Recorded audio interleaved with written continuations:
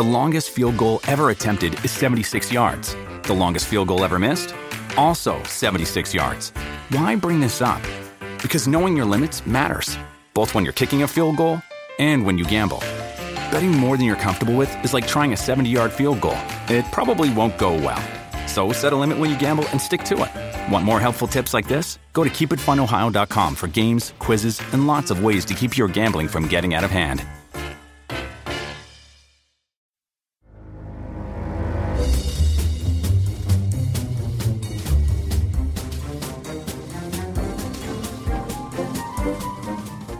Hey everyone, welcome back to Pop Culture Confidential. I'm Christina Yerling Biro. Thank you so much for joining me, and I hope you are as safe and well as you can be right now. This week, I'm so honored to have with me one of Time Magazine's 2020 Women of the Year, Judith Heumann. Judy Heumann is a disability rights activist, the author of the memoir Being Human, and featured in the documentary Crip, exec-produced by Michelle and Barack Obama, premiering on Netflix this week. Judith Heumann contracted polio in 1949 in Brooklyn, New York. And discrimination came early. At 5 years old, she was denied the right to attend school because, as the principal put it, she was a fire hazard. When she was rejected her teaching license by the New York City Board of Education, she sued for discrimination and won a landmark case, becoming the first wheelchair user to teach in the city schools. She is an internationally recognized leader in the disability rights community, and she has spent her life fighting for civil rights. When regulations for the Rehabilitation Act in 1973 were stalled, Heumann helped organize more than 100 disabled activists at the so-called 504 sit-in at the San Francisco Federal Building. The occupation of the building lasted for 28 days, and ultimately the 504 sit-in succeeded. Regulations were signed, and it would lay the groundwork for the Americans with Disabilities Act signed by George W. Bush. Heumann served in the Clinton administration, and she was appointed by President Obama as the first special advisor for international disability rights. Judy Heumann is featured in the new documentary Crip about the 1970 summer camp, Camp Janae, described as a summer camp for the handicapped run by hippies in the New York Catskills. The documentary also follows several of the campers and others in their fight for civil rights. I mean, when Woodstock was happening, I remember being at my grandmother's listening on the transistor radio and saying, wish I could go, wish I could go, wish I could go. And then when I went to Jeanette, it was like, there I was in Woodstock. The music and the people. I just feel like these people are crazy, you know, I mean, in a good way. Come to Camp Jeanette and find yourself, you know. Freedom, freedom, freedom. Thank you so much for joining me. Thank you so much for your activism and for sharing your life story. Thank you for being here. Thank you so much for calling. Before I get started to talk about your interesting life and work, I want to ask you, what is a chingona and why were you called that? Chingona, it kind of means like you have balls or chutzpah. And my husband is from Mexico, and so he's always said, you know, that I'm chingona. And, you know, when I would come and talk with him and say, you know, I was nervous about doing something or meeting someone, or he would always say, you're chingona, you can do it. And I think that when people hear your story and read your book and see the movie, they'll see that you really truly are a chingona. Thank you. Your commitment to disability rights, human rights, stem from personal experience. I'd like you to take us back a bit to your early years. So I had polio when I was 18 months old, and I had been walking, I don't remember, but, you know, not for that long a period of time. My parents were Jewish, and my mother and father both had been born in Germany. And my father had left when he was 14 to live with family in Brooklyn. My mother was sent out when she was 12 to live with relatives that she didn't know in Chicago. I grew up in a very typical working class, middle class family. My father was a butcher, and as were all of the men in his family who had come over from Germany. Both sets of parents had been killed in the concentration camps. They were going through many different things, I'm sure, emotionally. My mother was also pregnant with my brother Joseph. He was born in September. I had polio in August. So, there was many things going on. We were lucky. We lived in a neighborhood where the neighbors were very close and really helped each other out. So while my mother was going to the hospital and my father to visit me, they would take care of my brother, who was just born. And I was in and out of hospitals for about 3 years. It was a trying time, but I think one thing that was very important is my parents just really made a decision that, in spite of the fact that I had a disability that was really dramatically changing their life, they just, planned on moving ahead, doing what they would have done had I not had polio. Right. But then I think, what they began to learn as I got older was that, they were seeing me as their child and, really working hard to help me be able to achieve what I could achieve. The system around us was not. The system around us really looked at disabled people as people that were not equal. Do you remember the first time as a child that you felt that? Well, I think it started when I was like 5 and my mother took me to school to register me to go to school. And I remember the dress that I was going to wear and my mother pushing me to school and then, not being able to go to school. The story was that the principal said I would be a fire hazard and that the Board of Education of the City of New York would send a teacher to my house.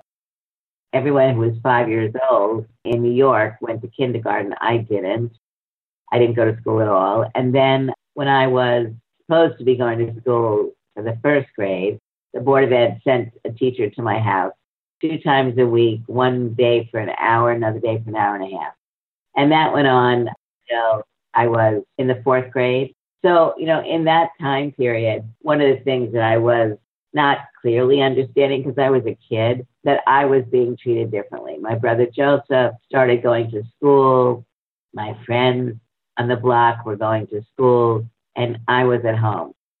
I would say that the moment that I started really feeling different was when I was about 8 years old, and a friend of mine who was a little older than I was pushing my wheelchair, and we were going around the corner to a candy store. The kid came over to me who was with a couple other kids and looked at me and said, "Are you sick?" And I very much remember feeling very embarrassed and didn't know what to do and was saying no. I would say that's really the moment that I noticed that I was seen as different by my peers.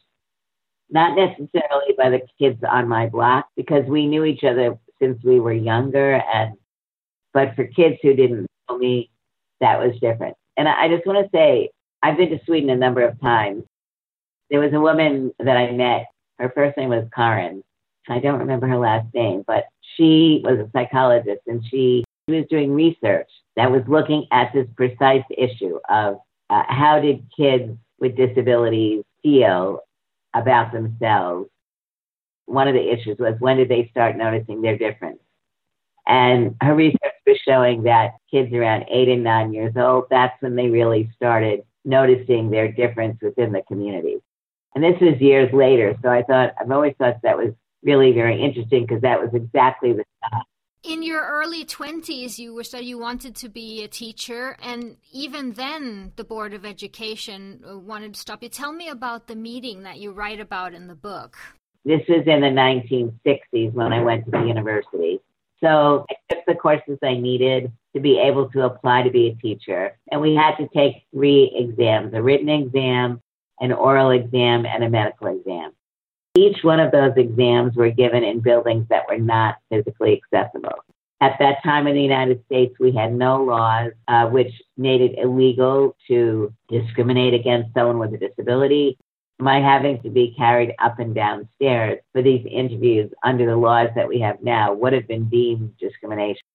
But my friends carried me up and down the steps. I did my oral, I passed. I did my written, I passed.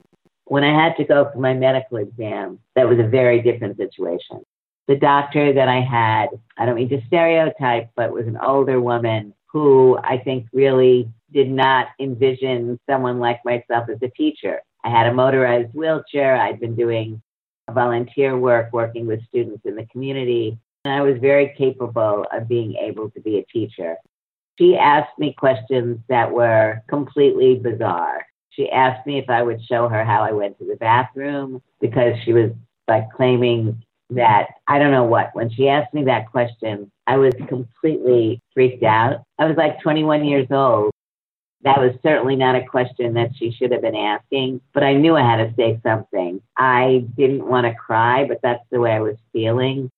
I said to her, well, if other teachers had to show their kids how to go to the bathroom, I would be able to do that. But otherwise, I could assure her that I knew how to go to the bathroom. I don't know where that answer came from, but I was trying not to let her beat me down. It was the early stages of the Chingona. Yeah, I think so. That's a good point. It's a good point, Christina. So, eventually, she kept asking me more intrusive questions. She asked me about my history, and I used to use crutches and braces, but I was never a good walker, more for physical therapy, that I would stand up so my muscles wouldn't get tight. And she told me that I was going to have to come back for another medical exam, and she wanted me to bring my crutches and braces and show her how I walk. I came back and did not bring my crutches and braces. I brought someone with me who was the head of the disabled students office, Dr. Childs. She would not let him in the room. He was a physical therapist, and he also was an African-American man who had experienced discrimination in his life. It was another terrible experience. And the bottom line was I was failed on my medical exam. So I actually called an organization called American Civil Liberties Union and explained that I'd been denied my license because I couldn't walk. They said no, they would not take the case because they saw it not as discrimination, but as a medical denial. I was very lucky, Christina. I knew someone who was a journalism major at my university, and he knew someone at the New York Times and talked to him about what was going on. He wrote this amazing article in the New York Times about how I'd been denied the right to teach and why he felt that was wrong. The next day, the New York Times did an editorial called Heumann versus the Board of Education. And the next day, a national television program asked me to go on the program and talk to someone from the Federal Department of Education. And in the middle of that, I got a call from a lawyer, and he talked to me about what had happened. And I really liked him. And I asked him if he would consider representing me. We went to court, and we had the first African-American female judge, Constance Baker Motley. She strongly encouraged them to give me another medical exam, which they did. And then I was given my license. And then I had difficulty getting a job. Many of the schools in New York in the 1970s were not accessible. So I ultimately got a job teaching in the segregated classes that I had gone to when I was a kid. I just watched the documentary Crip Camp where you're featured a lot, and I'd like to know what this camp meant to you. One of the things that I think was very important for me and many other disabled people, and not just disabled people, but, in the United States, summer camps have been a big deal. Kids would go away for 2, 3, 4, up to 8 weeks camping, but the regular camps for kids typically did not take disabled campers. When I went to both Camp Oakhurst and then Camp Jeanette, it was an opportunity to be away from family, as you're getting older and being able to really figure out more of who you were and opportunities to be more of a decision maker for yourself. But it was really a wonderful opportunity for me and friends to start talking about this issue of difference, how we were treated differently and how we were treated in an inferior way, and began to really think about, what would we like to create? What would we like a world to look like that we as disabled individuals could grow up in and become productive people of our societies, work, get married, have children, have families, contribute. The summers were very important for me and many other kids. When we get together as disabled people who are not ashamed of who we are and can support each other and the broader community, to really allow us to look at who we are as individuals, who we are as a community, how we want our life to be able to move forward. You know, when you look at Sweden and other countries around the world, what I've said about what happened in the United States is not really different than what you would hear from disabled people in Sweden. And that is that people treat people differently. I think in many ways people are afraid of looking at us because they're afraid of becoming like us. The reality is people will acquire a temporary disability. You know, you break your leg, your arm, your shoulder, whatever it may be. But then people acquire disabilities for lots of different reasons. And, diabetes, mental health disabilities, depression, anxiety, epilepsy, cancer, multiple sclerosis, on and on, paraplegia, quadriplegia. I think what has been important to me and the people that I've worked with over the last number of decades is really pulling back the veil and allowing people to look at the fact that we each have individual contributions to make.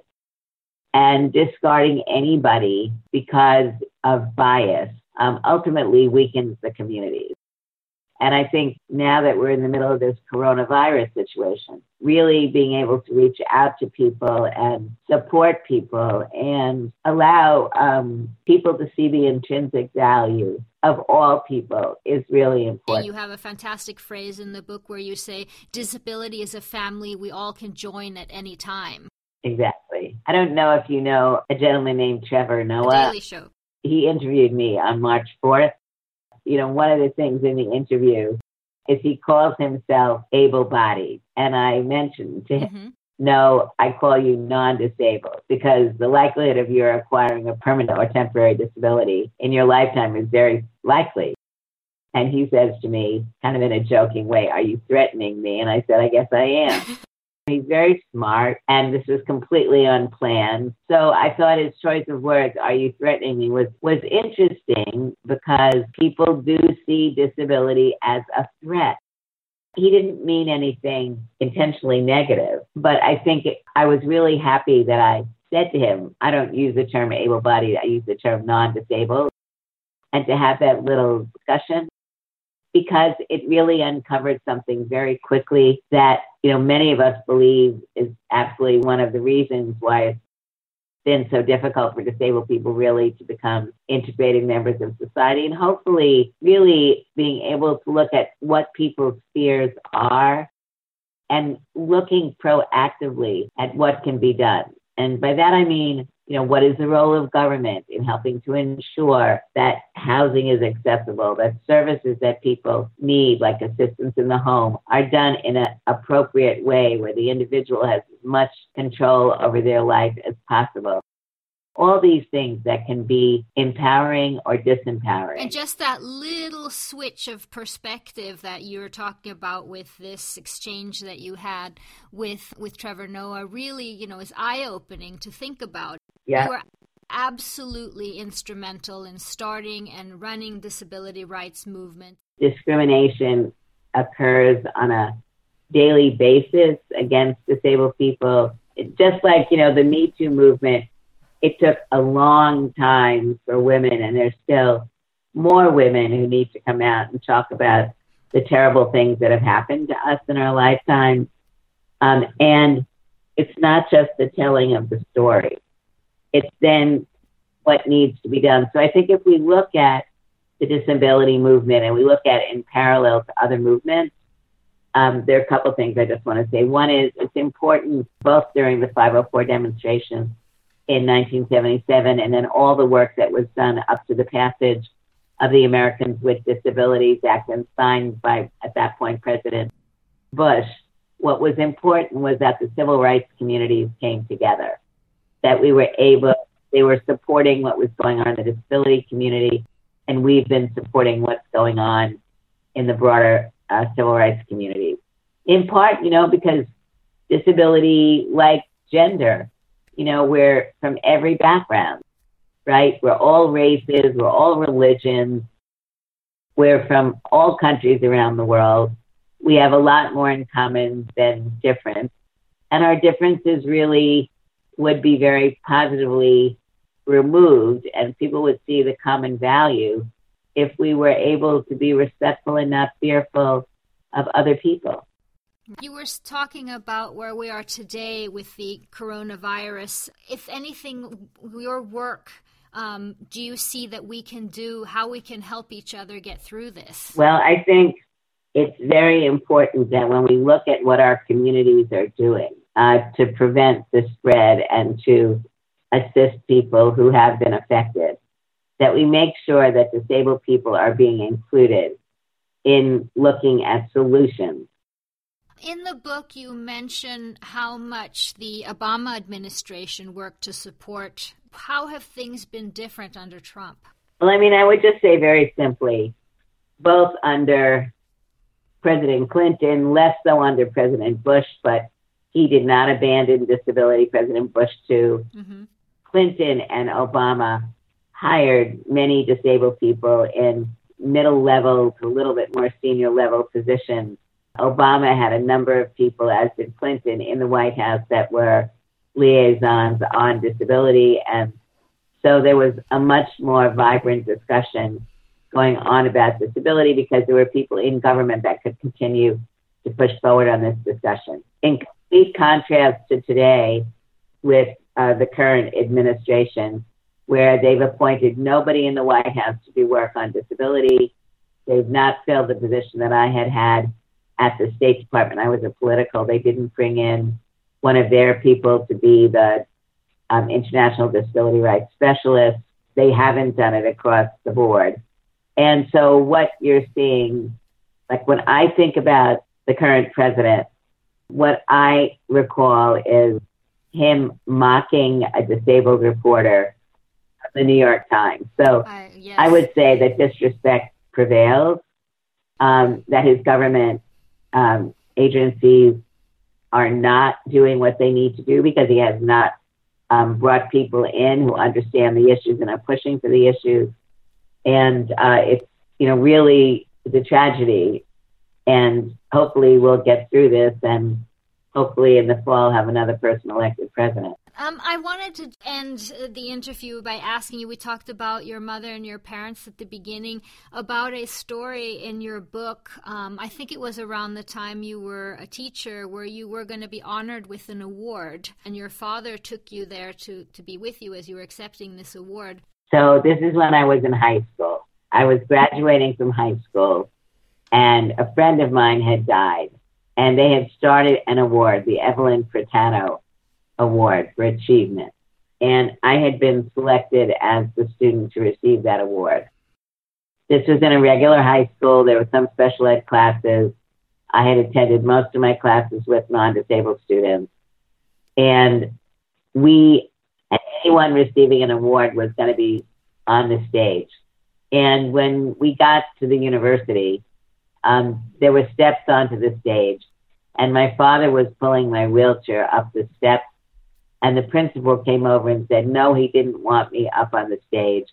I could sit in the front row and they would come down and give me my award.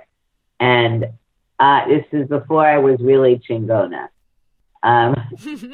This is before I was Chingona, because I felt like I wanted to cry. I wanted to run away. I was a teenager and I was being selected out and I was embarrassed. And my father said no. He pulled my wheelchair up the steps, but the principal made me sit in the very last row on the stage, which meant at that point I did not have a motorized wheelchair, which meant that when they called my name, I couldn't come all the way to the front because I couldn't push myself that far.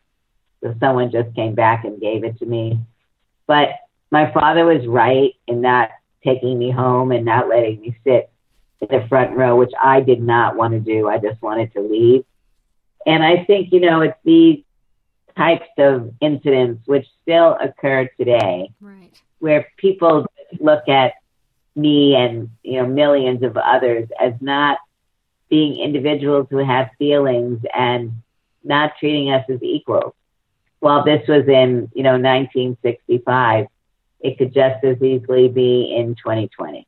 Well, Ms. Heumann, thank you so much. I'm so happy that you, became the chingona that you became and have spent your life doing so much for all the human rights. And I thank you so much for taking your time and talking with me. Thank you so much for calling. Thank you so much to Judith Heumann. Her book, Being Human, is out now. And the documentary Crip Camp premieres on Netflix on Wednesday, March 25th. And thank you so much for listening to Pop Culture Confidential. You can subscribe to the show wherever you get your podcasts. And if you have a moment, please rate and review the show. It really helps others to find us. I'm Christina Yerling-Biro. See you next time. In a world infatuated with comic fandom comes a show to help us remember the talents that have inspired us. Whoa, cut. Oh, come on. It wasn't that bad. It's a bit dramatic. Let's just tell them about the show, guys. We are the Canned Air Podcast. Join us weekly for a comedic trip through pop culture.